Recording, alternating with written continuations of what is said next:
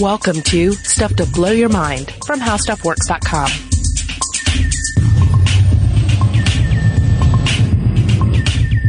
Hey, welcome to Stuff to Blow Your Mind. My name is Robert Lamb. And I'm Julie Douglas. We are continuing our assault on Valentine's Day. Taking it downtown. Exactly. We've talked about kissing. We've talked about the color pink. Today we're talking about something a little different, something that's a little less of a Valentine's Day staple. It's not like lingerie. It's not something that is advertised on billboards come every February. We're talking about Spanish fly, an aphrodisiac that is at once kind of mythic and kind of has all these fictional airs about it, but at the same time is a definite real thing that is fascinating in its own right, and often in ways that you might not expect. Yeah, I mean, people associate Spanish fly with aphrodisiacs, right? This idea that, you know, someone just needs to have a bit of it and all of a sudden they will feel amorous. And we'll discuss that. But yeah, you're right. The actual implications of Spanish fly itself are very different. When is the earliest you ever heard any inkling of Spanish fly? You know, I want to say like middle school I have an idea of that, but I also have an idea of tequila and the worm at the end of the the bottom of the bottle as being part and parcel of that, which I don't think exists either. Yeah, I feel like, and maybe you can relate to this, I feel like it might have been referenced in kind of an off-color reference in some old-timey cartoons. Like, I don't know if it was Betty Boop or something. Or something that I had some exposure to, and because I feel like there was maybe a moment where somebody had a bottle labeled Spanish fly and it showed up as a gag in something or another, you know? Like, it was that level of unbelievable that it's just some sort of like magic juice that somebody gives to another person and it makes them, wild and randy or something.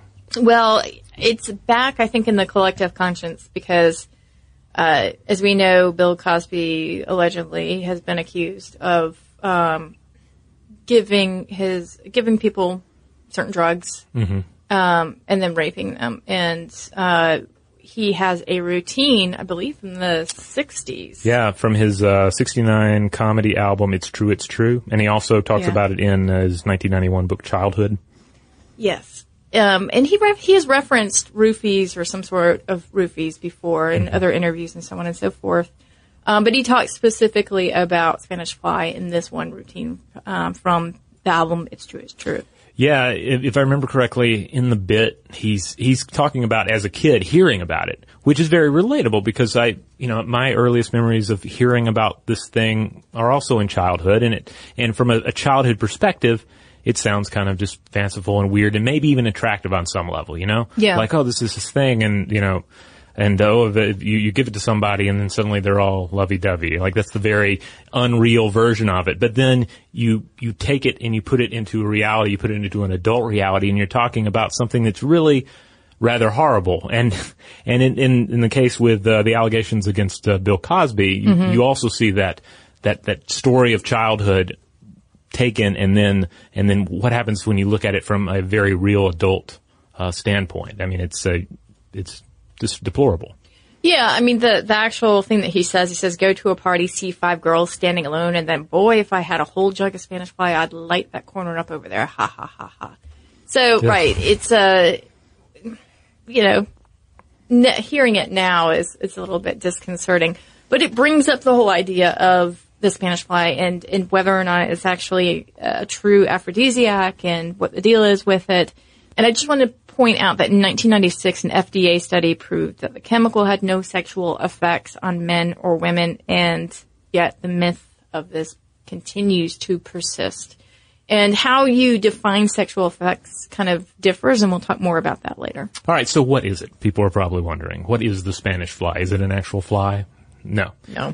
But it is a beetle, technically. A blister beetle, to be specific.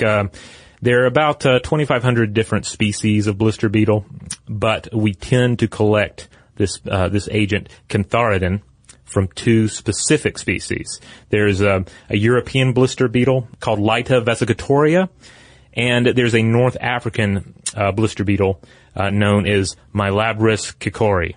And they secrete this stuff. They secrete cantharidin as a self-defense, as a chemical weapon to keep things from eating them. And this is the type of insect that's, it's brightly colored, long body, bright greens, blue wing cover, stripes. It's sending a clear message to potential predators, hey, if you eat me, bad things are going to happen because I'm just laden with chemical weapons. Yeah, and that cantharidin, it's a terpene, an organic chemical compound, and they secrete it. The beetles secrete it as this kind of milky-looking fluid from the joints in their legs. Very convenient. Yeah. Now, this doesn't have much to do with cantharidin, but it's pretty interesting. As a side note, these blister bugs, the adults lay eggs near the nest of a solitary bee, and then these larval bee lice, as they call them, feed on the eggs and food stores, and they eventually grow into adulthood, drop to the ground, feed on vegetation.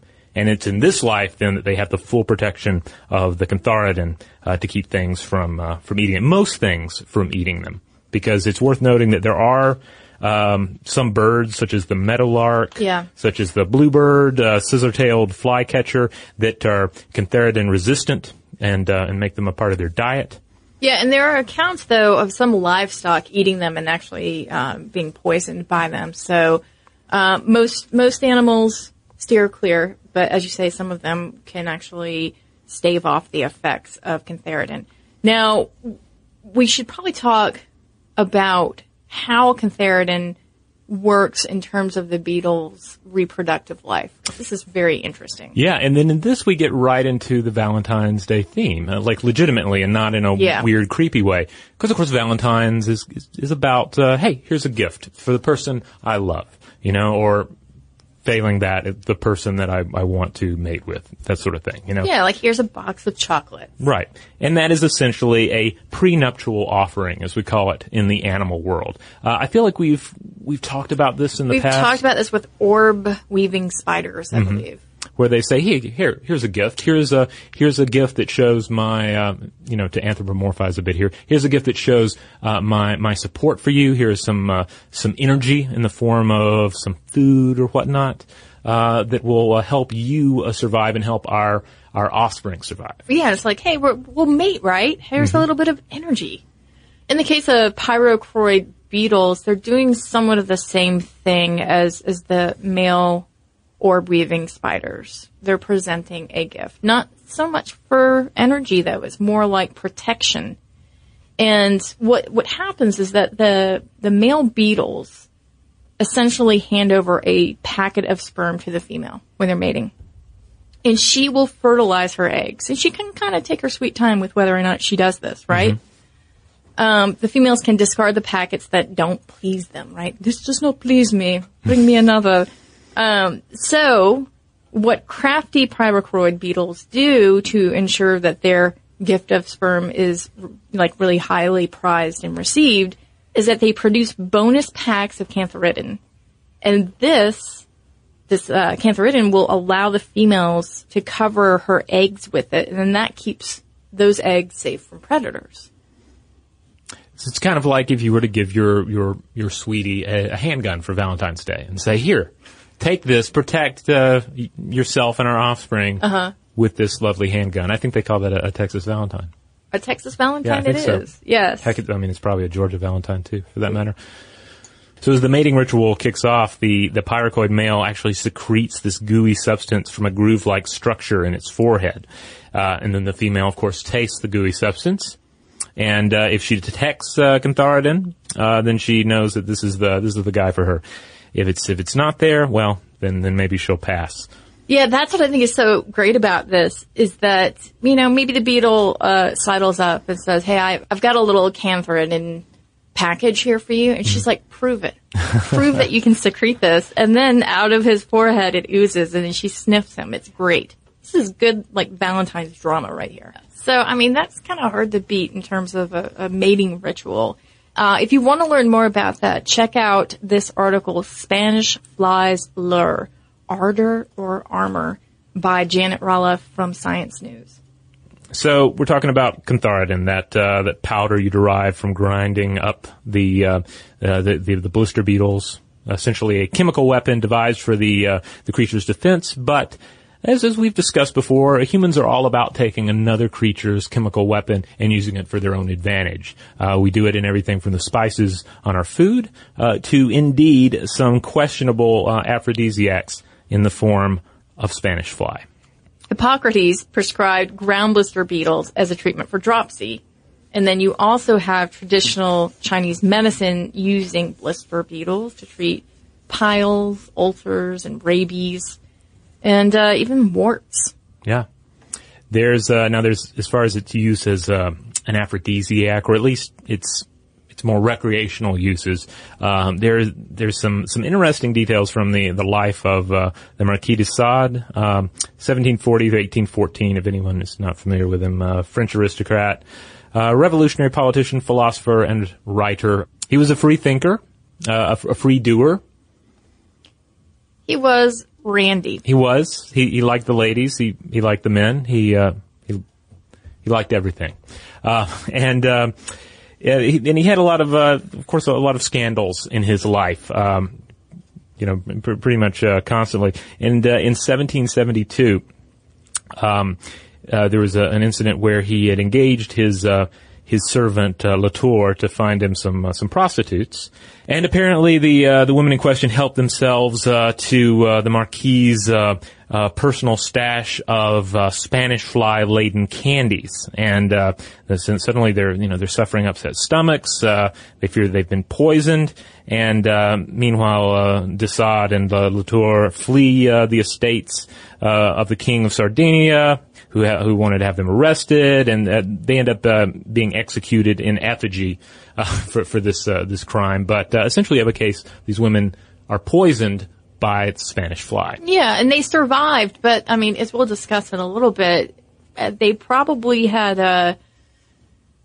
suffered pretty greatly, depending on the amount that he gave them. I mean, after all, he was sentenced to death for attempted murder. Yeah. So that's just sort of give you an idea of just how potent this is. I mean, it's the insect's chemical weapon, and if taken in small doses, presumably it's not going to kill anybody, but it's apparently very easy to reach that threshold of serious harm with this particular agent.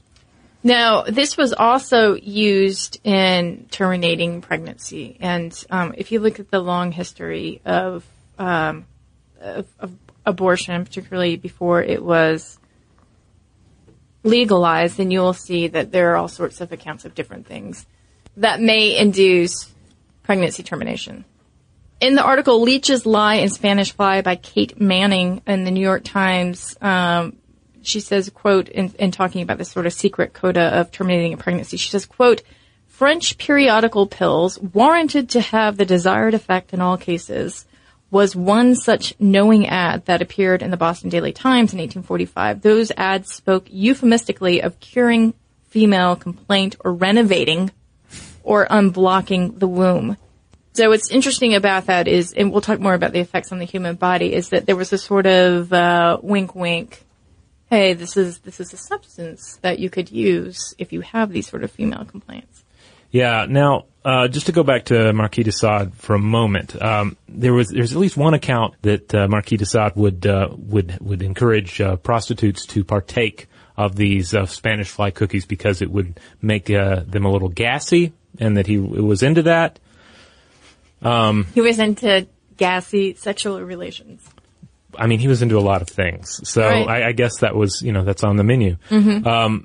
But this is not the primary desired effect with Spanish fly. Most of the accounts that you see, generally the idea is that it's supposed to fire up one's lust or to provide a male with an erection when they're having difficulty achieving or sustaining that state. And it does, but I feel like it's an erection that you would never want if you happen to look at the descriptions of this. And let's just start even with what it's like to have skin contact with Spanish fly, because it's not called blister beetle for nothing, right? Yeah. You get blisters, festering ones. If you have contact with your eyes, it can cause blindness. A deadly dose is only 30 milligrams, and 1 gram is enough to cause symptoms in 5,000 people. And when you ingest it, that cantharidin inflames the gastrointestinal tract. And that may be where Desaad was trying to take advantage of the side effects here of Spanish fly. And then depending on the dose, it can completely strip away the stomach lining. Yeah, there's a lot of burning. And when you're talking about an overdose, you're talking about abdominal pain, respiratory and heart problems, renal failure, bloody urine, convulsions, coma, and possibly death. Yeah, now think about it making its way through the rest of the body, not just the stomach. It can affect the lining of the uterus, and it irritates that lining, but that irritation is sort of negligible when you compare it to men in whom it causes a great deal of swelling.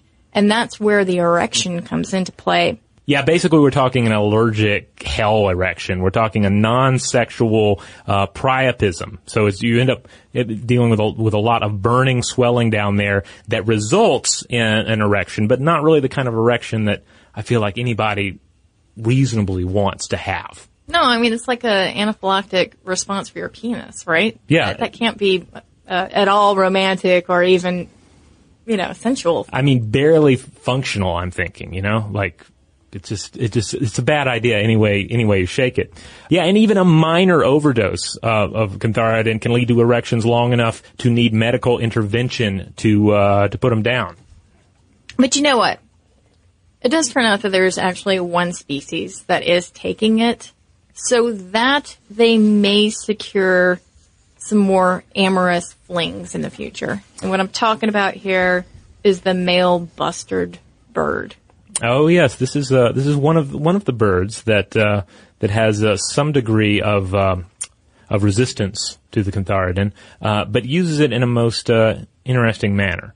The males actually pick the blister beetles out, of an array of possible food choices, and they do it to reduce STDs, and more importantly, to wash away the appearance of STDs when picking out mates, because they want to appear clean and disease-free. According to Discovery Magazine's Seriously Science blog, quote, a white, clean cloaca with no infection symptoms is an honest signal of both resistance to cantharidin and absence of parasites, and represents a reliable indicator of the male quality to the extremely choosy females.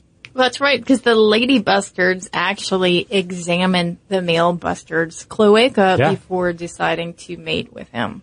Yeah, a little look, under the hood, as it were. Yeah, before taking it for a test run. So there you go. We just wanted to go out on a positive note there and let you know that the male bustards are using it in the appropriate way, are probably the only ones who should be using it, besides the actual beetles themselves. And we wanted to do a little public service announcement. If you're ever thinking about Spanish fly, please do not. Do not use it unless you are a bustard bird looking to clean your cloaca a bit. In those cases, go ahead. Or if you yourself are a blister bug, use your naturally occurring chemical weapons as you see fit. Yeah, we talked about STD posters a while back, and I can't help but think if the animal kingdom had their own PR campaigns, what might those posters look like, especially from the bustard birds? Keep your cloaca clean. Yeah, I would guess so. And for the rest of you, just don't do Spanish fly, because it's either this horrible chemical irritant or it's just a bunch of vitamin B3, ginseng, and maybe a little horny goat weed packaged in some sort of scandalous packaging. So. Or at the very least, like sugar and some dust. Yeah. So there are better ways to go about curing what ails you. You know the best way? What's that? Using your noggin. Oh yeah. We already know. Like if you're trying to get in the mood, like whining and dining your own mind is probably the way to go. Indeed. And hey, if you would like to wine and dine that brain of yours, why not go to StuffToBlowYourMind.com? That is where you'll find all of our podcast episodes, including all of our Valentine's Day podcasts, past and present. If you click on the landing page for this episode, you'll find links to a lot of those older episodes. So be sure to check those out, along with all the videos, blog posts, links out to social media accounts, pictures of what we look like, all that good stuff. StuffToBlowYourMind.com. And if you have any thoughts about this, please do let us know. You can send us an email at blowthemind@howstuffworks.com. For more on this and thousands of other topics, visit howstuffworks.com.